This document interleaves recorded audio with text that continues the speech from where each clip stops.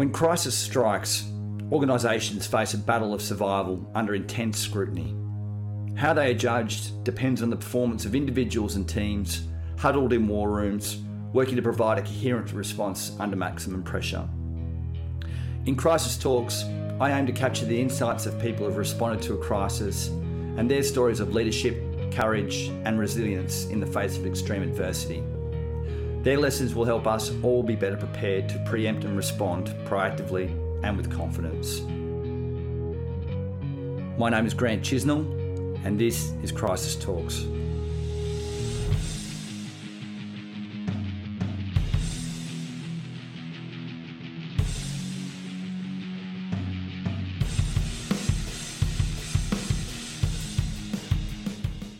Imagine being stuck in a foreign country and not able to evacuate because flights have been cancelled.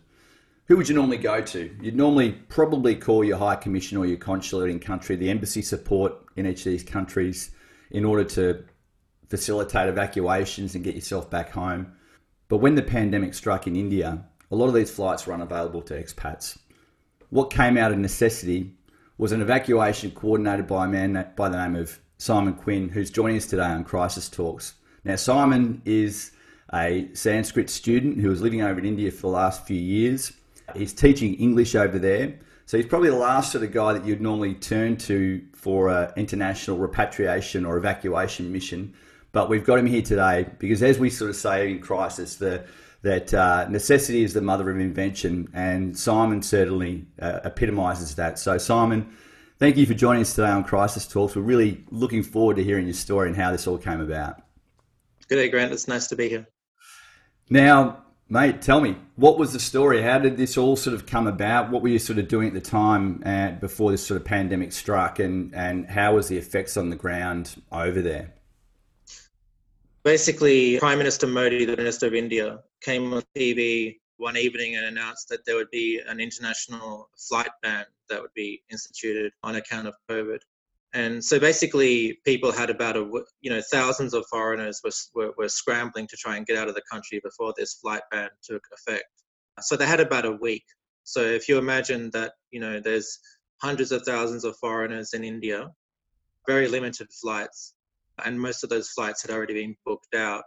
It was basically impossible for, tens of thousands of foreigners to get out of the country in that time. And not only that, once India announced that flight ban, a lot of airlines just cancelled their flights anyway. So there were thousands of people that were stuck in India. And what sort of time frame was that for? Was that sort of early in the year, or was that sort of around March sort of time frame? Yeah, in March. So the flight ban was announced in March. So it's still relatively early in the piece. I mean, we saw the imagery over here of police on the streets with canes, with people being duck walked down the streets and those sort of things as a hard lockdown sort of came into place in India. Is that around that same sort of time when this happened? Yeah, so the flight ban was instituted about a week before the lockdown, and then when the lockdown was announced, the flight ban was extended. Right. So around the same time, Prime Minister, about 4 days before that flight ban, Prime Minister Morrison had issued advice for everyone to return home. That was the smart travel and the DFAT advice, is that people should try and make their way back to Australia if possible. Notwithstanding that advice, it was just impossible for everyone to get out. Even if every Australian had wanted to get out, there just wouldn't have been enough tickets to do so.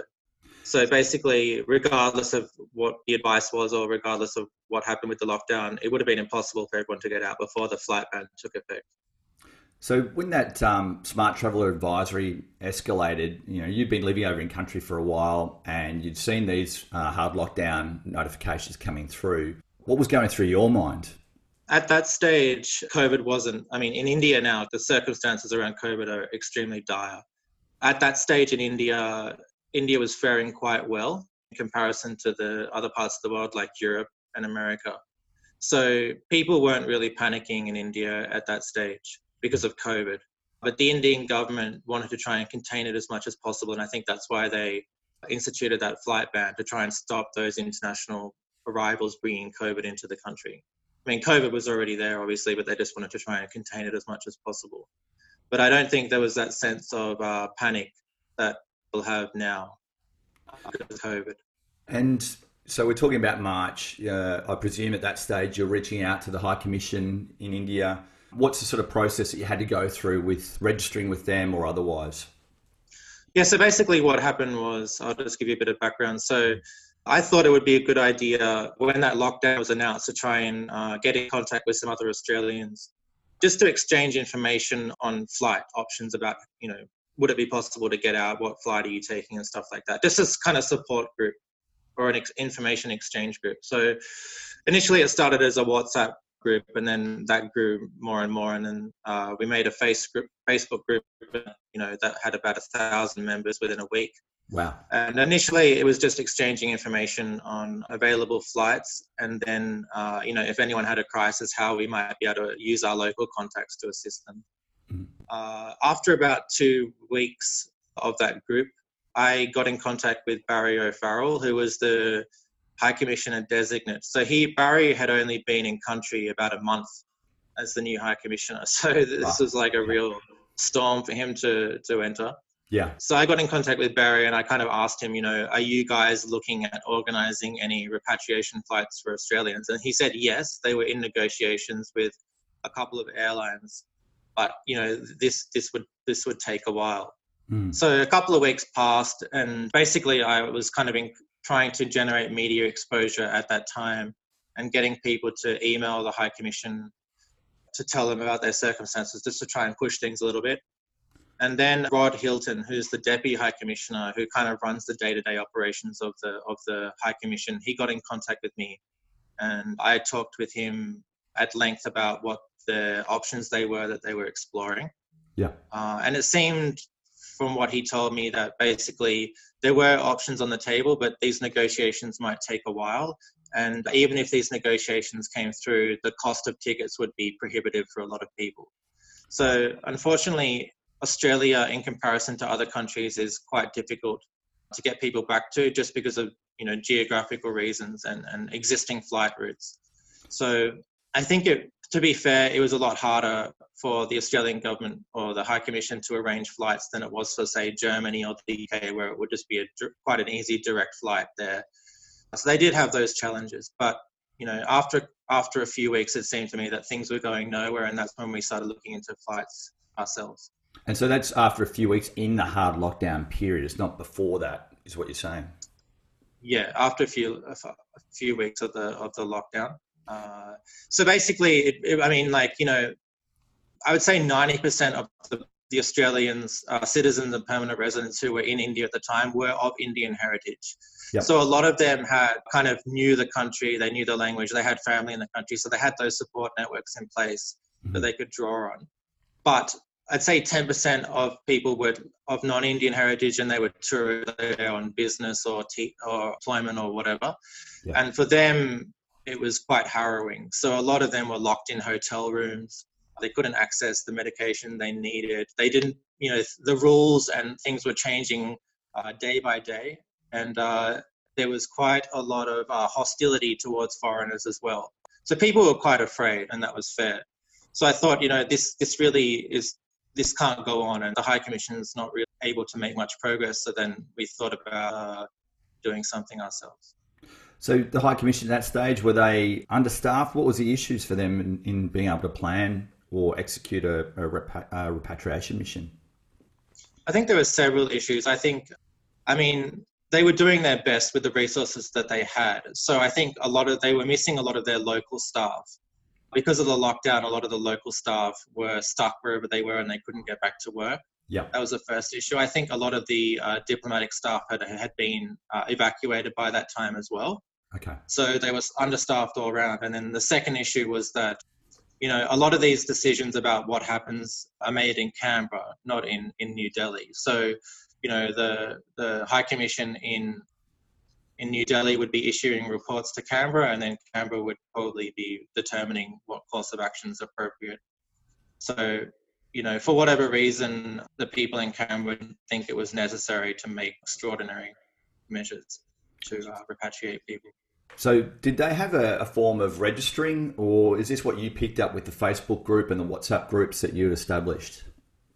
So they did have a form of registering initially, but it was very primitive. Basically, people would just copy this table and then paste it into an email and send it to them. Yeah. So it would have taken them a long time to process that data and put it into a spreadsheet or whatever they did. We also started registering people ourselves on a Google spreadsheet. I mean, it wasn't ideal from a privacy point of view because it was public, but we just got basic details on people like name, location, and how many people were in their party, just so we could get an idea of ourselves of how many people were there. So, we had thousands within a couple of weeks. So when you say we, who's we? This is you really at the start, isn't it? Yeah, so it was me at the start, and then, I kind of recognized some people who I could draw on for help, and I just got in contact with them and I asked them, would you be willing to take this thing on, because it was just getting a little bit too much for me to do on my own. Yeah. Just for the time. So, I kind of recognized these other people and then got in contact with them and asked them just if they could do particular tasks. And so really you formed a little mini crisis team really to start to deal with the situation. Tell us what was going on. I mean, you've taken this on board, which is fascinating in its own right that you've taken that responsibility for this. What drove you to do that?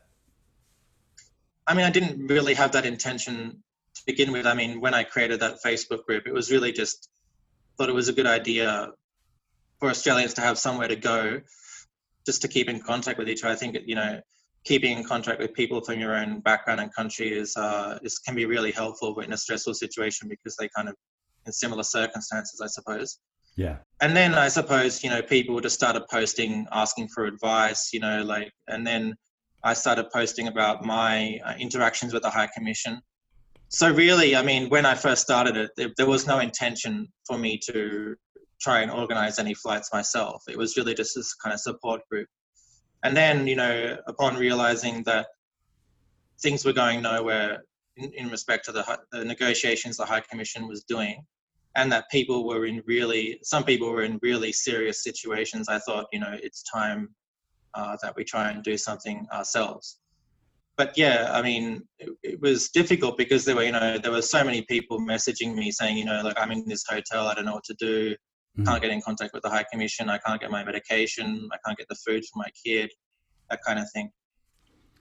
And you've mentioned a few times that you're sort of advocating on behalf of everyone and also generating some news coverage or something for that was something you mentioned before. How was that being received by the High Commission at the time? Because I imagine you would have been a bit of a thorn in their side.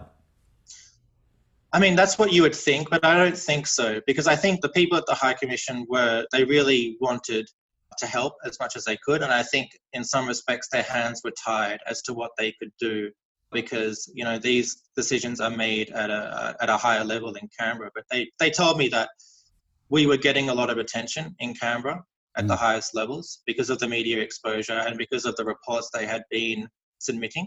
So basically what happened was they said, we will abandon our negotiations and we will back your plan. Okay. That's essentially what happened. Mm-hmm. So basically they said, we'll direct 100% of our resources to supporting your repatriation plan. Yeah. And that was what was necessary because we couldn't have pulled it off unless we had their backing because of the permits and so on that were required, both on the Indian side and the Australian side. We needed that diplomatic representation and we needed those contacts in Canberra to get that done. So it's not like we went at it completely alone. It was basically we were the face of it and we were kind of doing it, I suppose, but they were in the background doing what was necessary from their side. So they weren't at all obstructive in any way. Oh, that's good to hear. They were very supportive, yeah.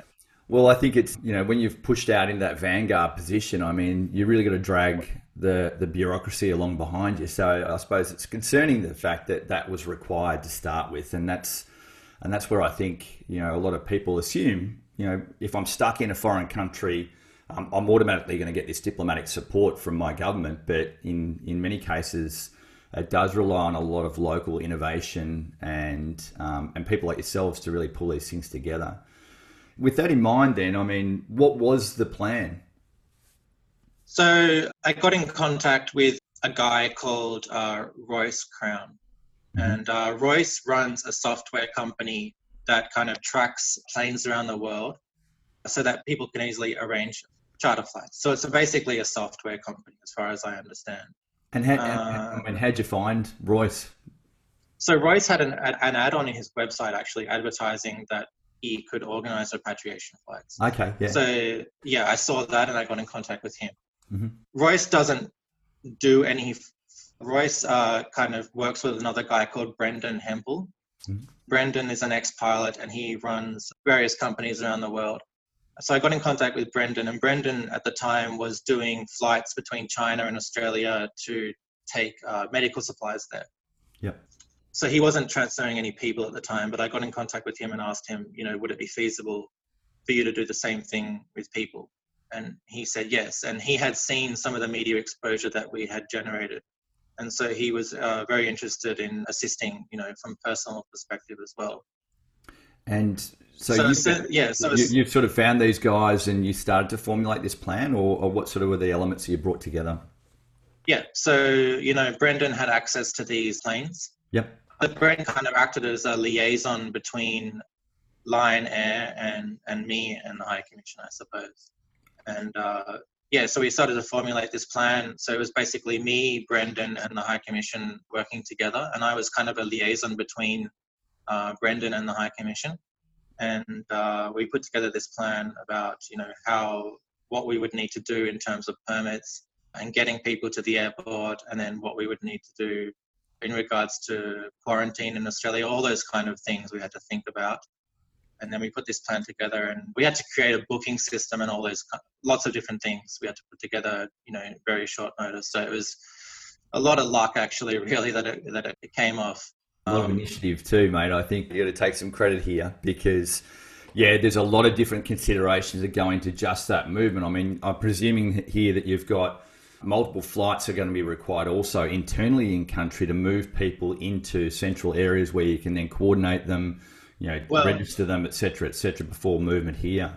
Well, that would have been ideal, but there was a complete domestic flight ban. There were no domestic flights operating. So on the first flight, the lockdown was really hard. So like in India, it's a kind of, you have a lot of states, and each state was kind of going it alone in terms of how they were managing that lockdown. Mm-hmm. So we had people coming from all over the north of India to get to Delhi for the first flight. So some of the people had to travel through 2 or 3 states, and each of these states had 1 million checkpoints. So getting the plane there was really the easy thing. The hardest thing was getting all the people to the plane. Yeah. And for that, I got in contact with some influential Indian Australians who knew a lot of people in India. And they were calling up like chief ministers and other different people in the Indian central government and state governments to try and get these people past these checkpoints. Because the High Commission was quite limited in what influence it had there, especially in regards to state governments. I mean, they would coordinate with the central government, with the state government, so it was a lot more difficult. So we had to use kind of local networks to push these people through these checkpoints. So that was really the most difficult and challenging thing, is getting people to the plane, not getting the plane to the country. So massive logistics operations kicking off. I mean, I'm presuming then too that you're getting a lot of people that are still messaging you throughout. I mean, how are you managing that load of inquiries and issues for all these people being brought together as part of this mission? So I just tried to keep, like, the Facebook page, I wasn't allowing other people to post on there because it would have just been chaotic. I just tried to put out some kind of clear messages for myself about what was happening. Yeah. And just explain to people that it wasn't possible for me to respond to every single inquiry that I was getting, like every private message. So I essentially just said, I'm at the stage now where I can't respond to private messages. You can try private messaging these other people, or if you're in an emergency, then you need to contact the High Commission directly. I'm not in a position to help with that. So I just really had to decide, doing the flights was the most important thing, and I couldn't really help with individual issues so much. There's a massive risk when you're taking on board these flights and the booking and leasing of these aircraft. There's a massive financial risk with them. I mean, how was that considered and managed? Did the government step in at that point in time, or was that sort of picked up by yourself or others in the process? So I wasn't involved financially with it at all. Basically, Royce Brown and Brendan Hempel, they're the ones who assumed that financial risk, and kudos to them for doing so. So Wow. Brendan had to put up, I think, $1.5 million for the first flight because Lion Air couldn't receive the money in time, so he had to put up his own money.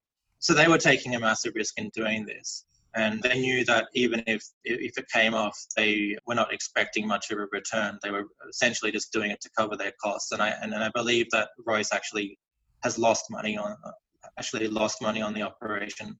Wow. So they were really doing it because they saw these fellow Australians in need, not because they were wanting to make a profit at all. So yeah, I personally didn't assume any financial risk. I don't know about what other risks that I was taking. I mean, I didn't really have time to think about the legal stuff myself, but they were assuming the bulk of that. Wow, that's pretty fascinating to hear, and it's amazing to hear they've come to that rescue, really, isn't it? I mean, yeah. But it's a credit to yourself. I mean, you've sort of created this cause and this movement that sort of inspired people like those guys to invest, and support it. So kudos to you as well here, because I mean, without you, arguably, would any of this have happened? I guess that something would have had to happen eventually. I mean, the High Commission would have had to have stepped in eventually.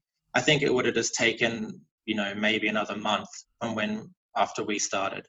And that was another month that a lot of people were really suffering. So I think it would have happened eventually. It just might have taken a lot longer, but I couldn't say exactly how long.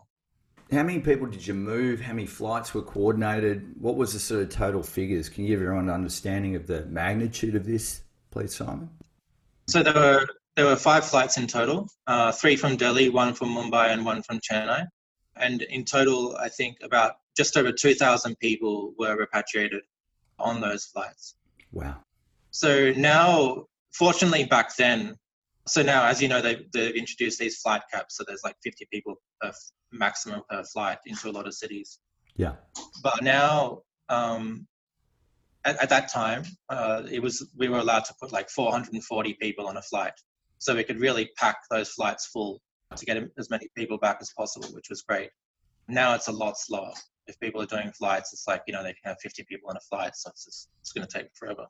Yeah, I think they're relying on the belly space and the cargo space to offset some of that. But yeah, there's still obviously a cost that's being borne, I think, by the government in most cases as well, which is good to see, because we obviously have people that have been stuck or been in similar positions, but equally we want to get them home, or you need to get them back to the right level of care and support.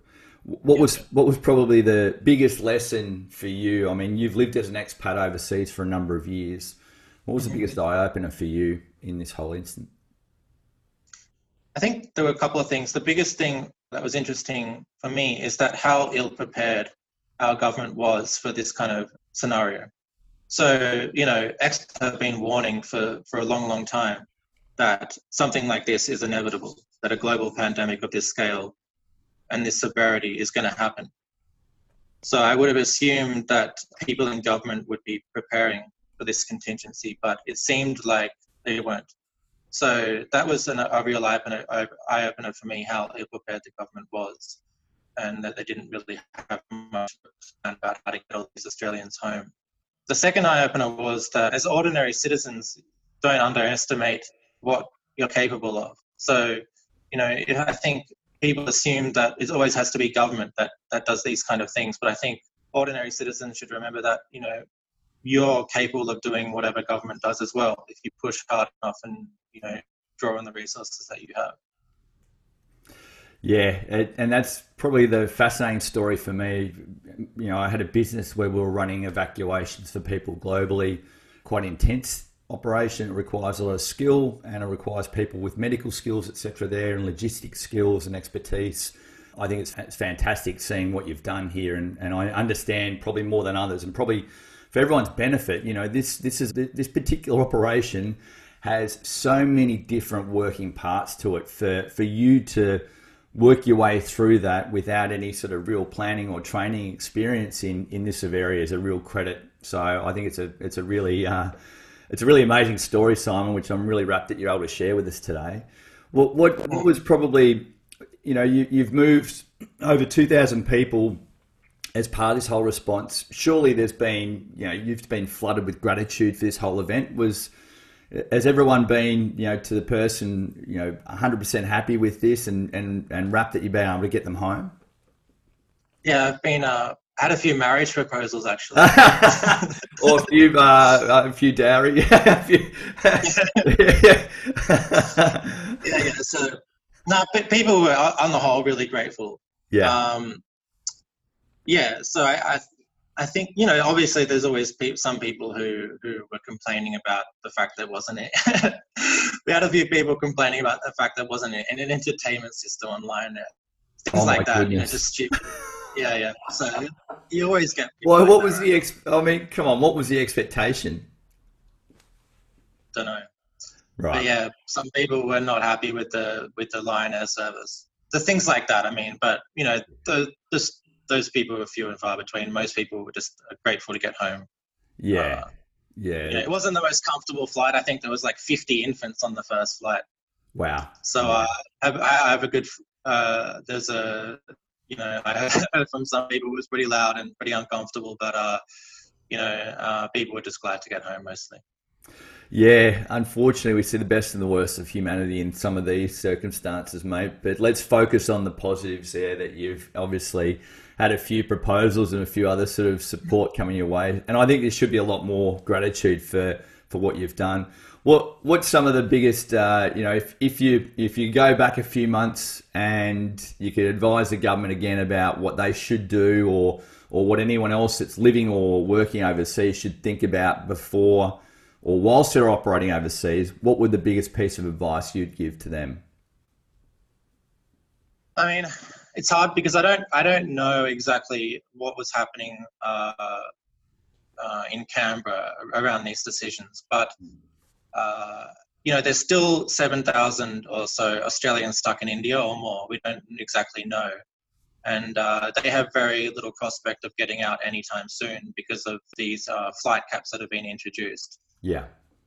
So that's really unfortunate, and there's really no reason why these people couldn't have gotten home if government had helped more over the last few months. I mean, the effort in comparison to comparable countries around the world has been pretty poor in my estimation.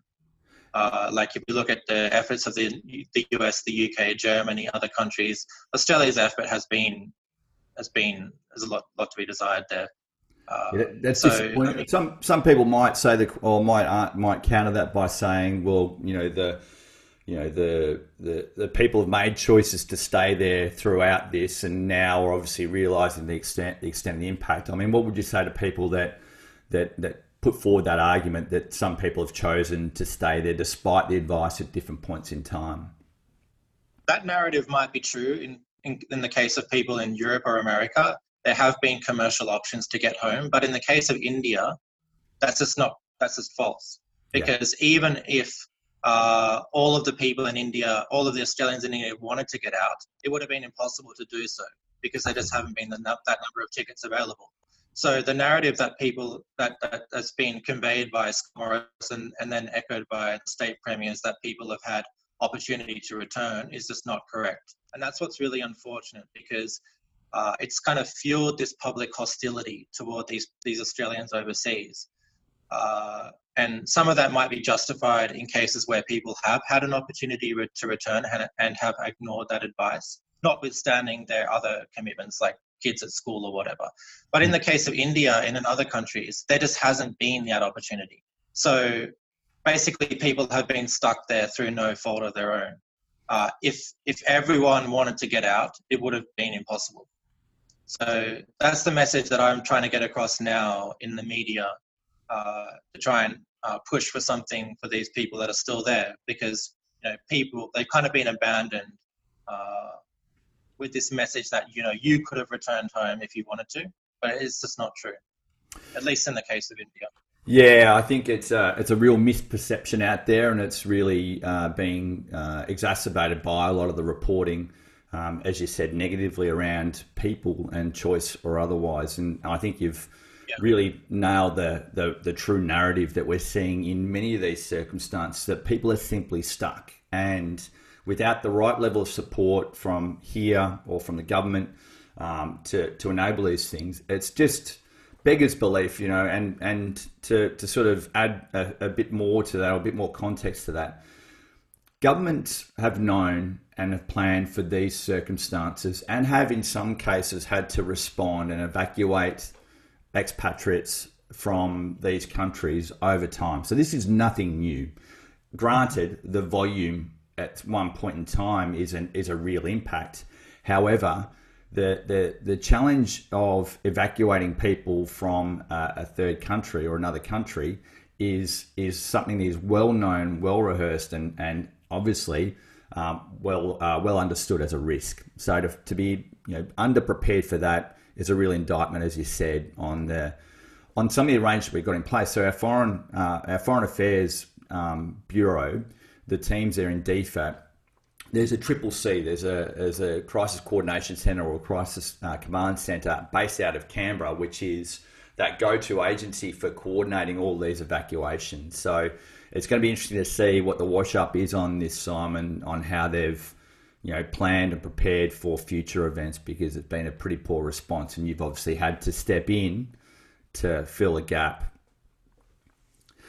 Yeah, I didn't. To be honest with you, I didn't really see any of that planning reflected in the situation of India. I mean, seemed to me there was very minimal.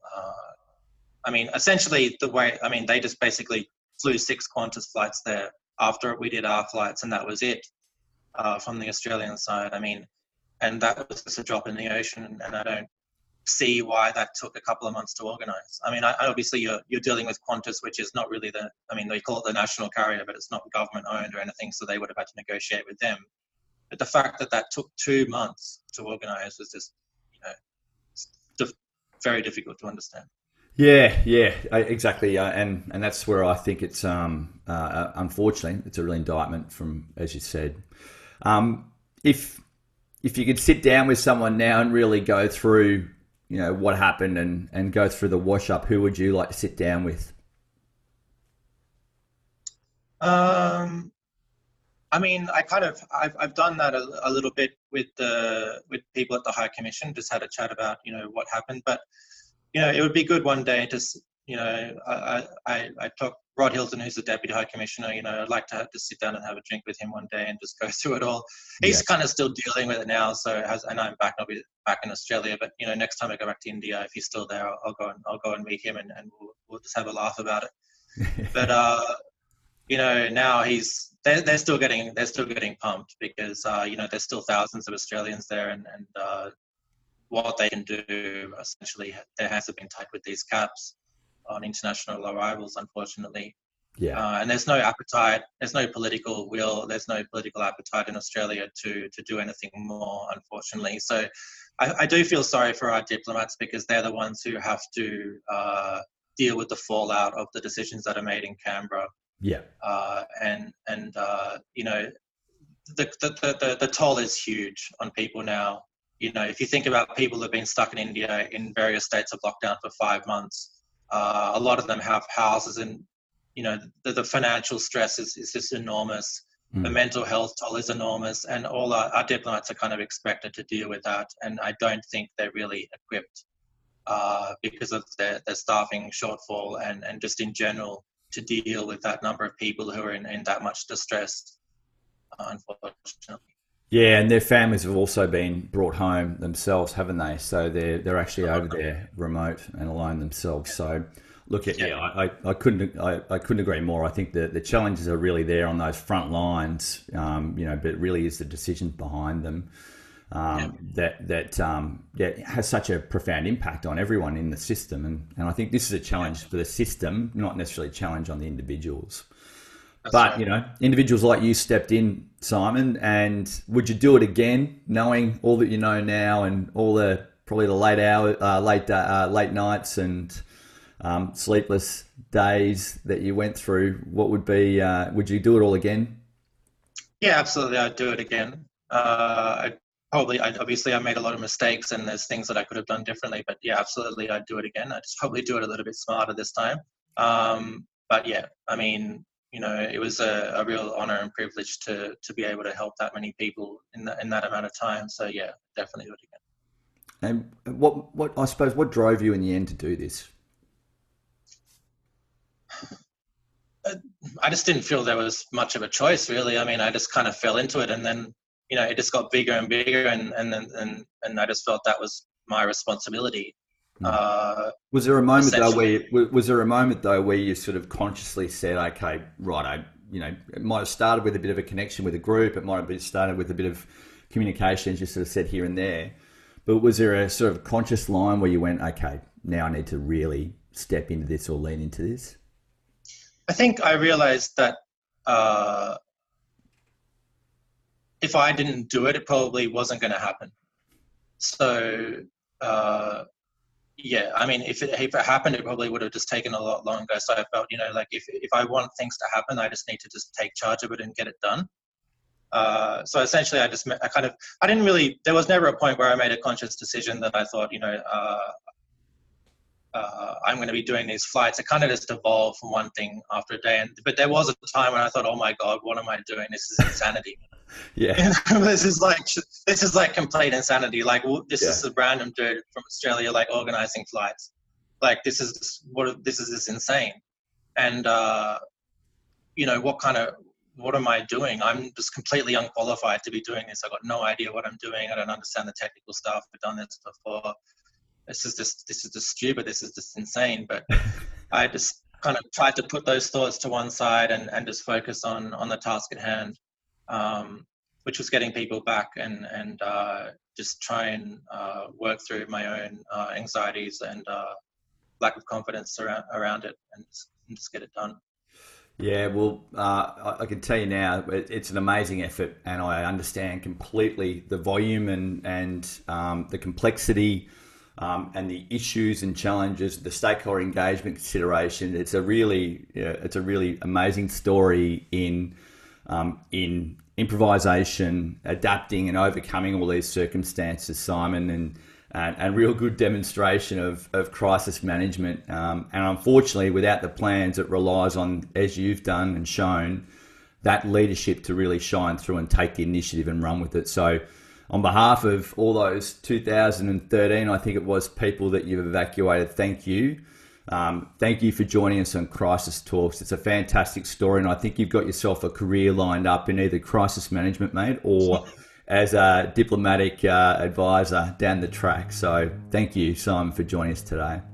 You're welcome. My pleasure.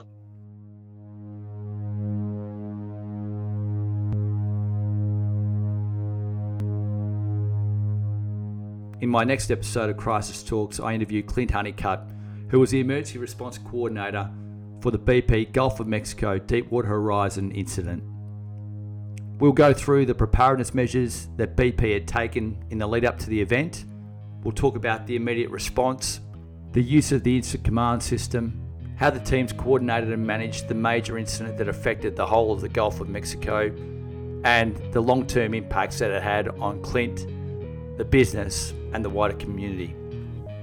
If you've seen the movie Deepwater Horizon, then this will take you behind the scenes into the emergency response, and you'll hear some of the real stories of resilience in the face of adversity.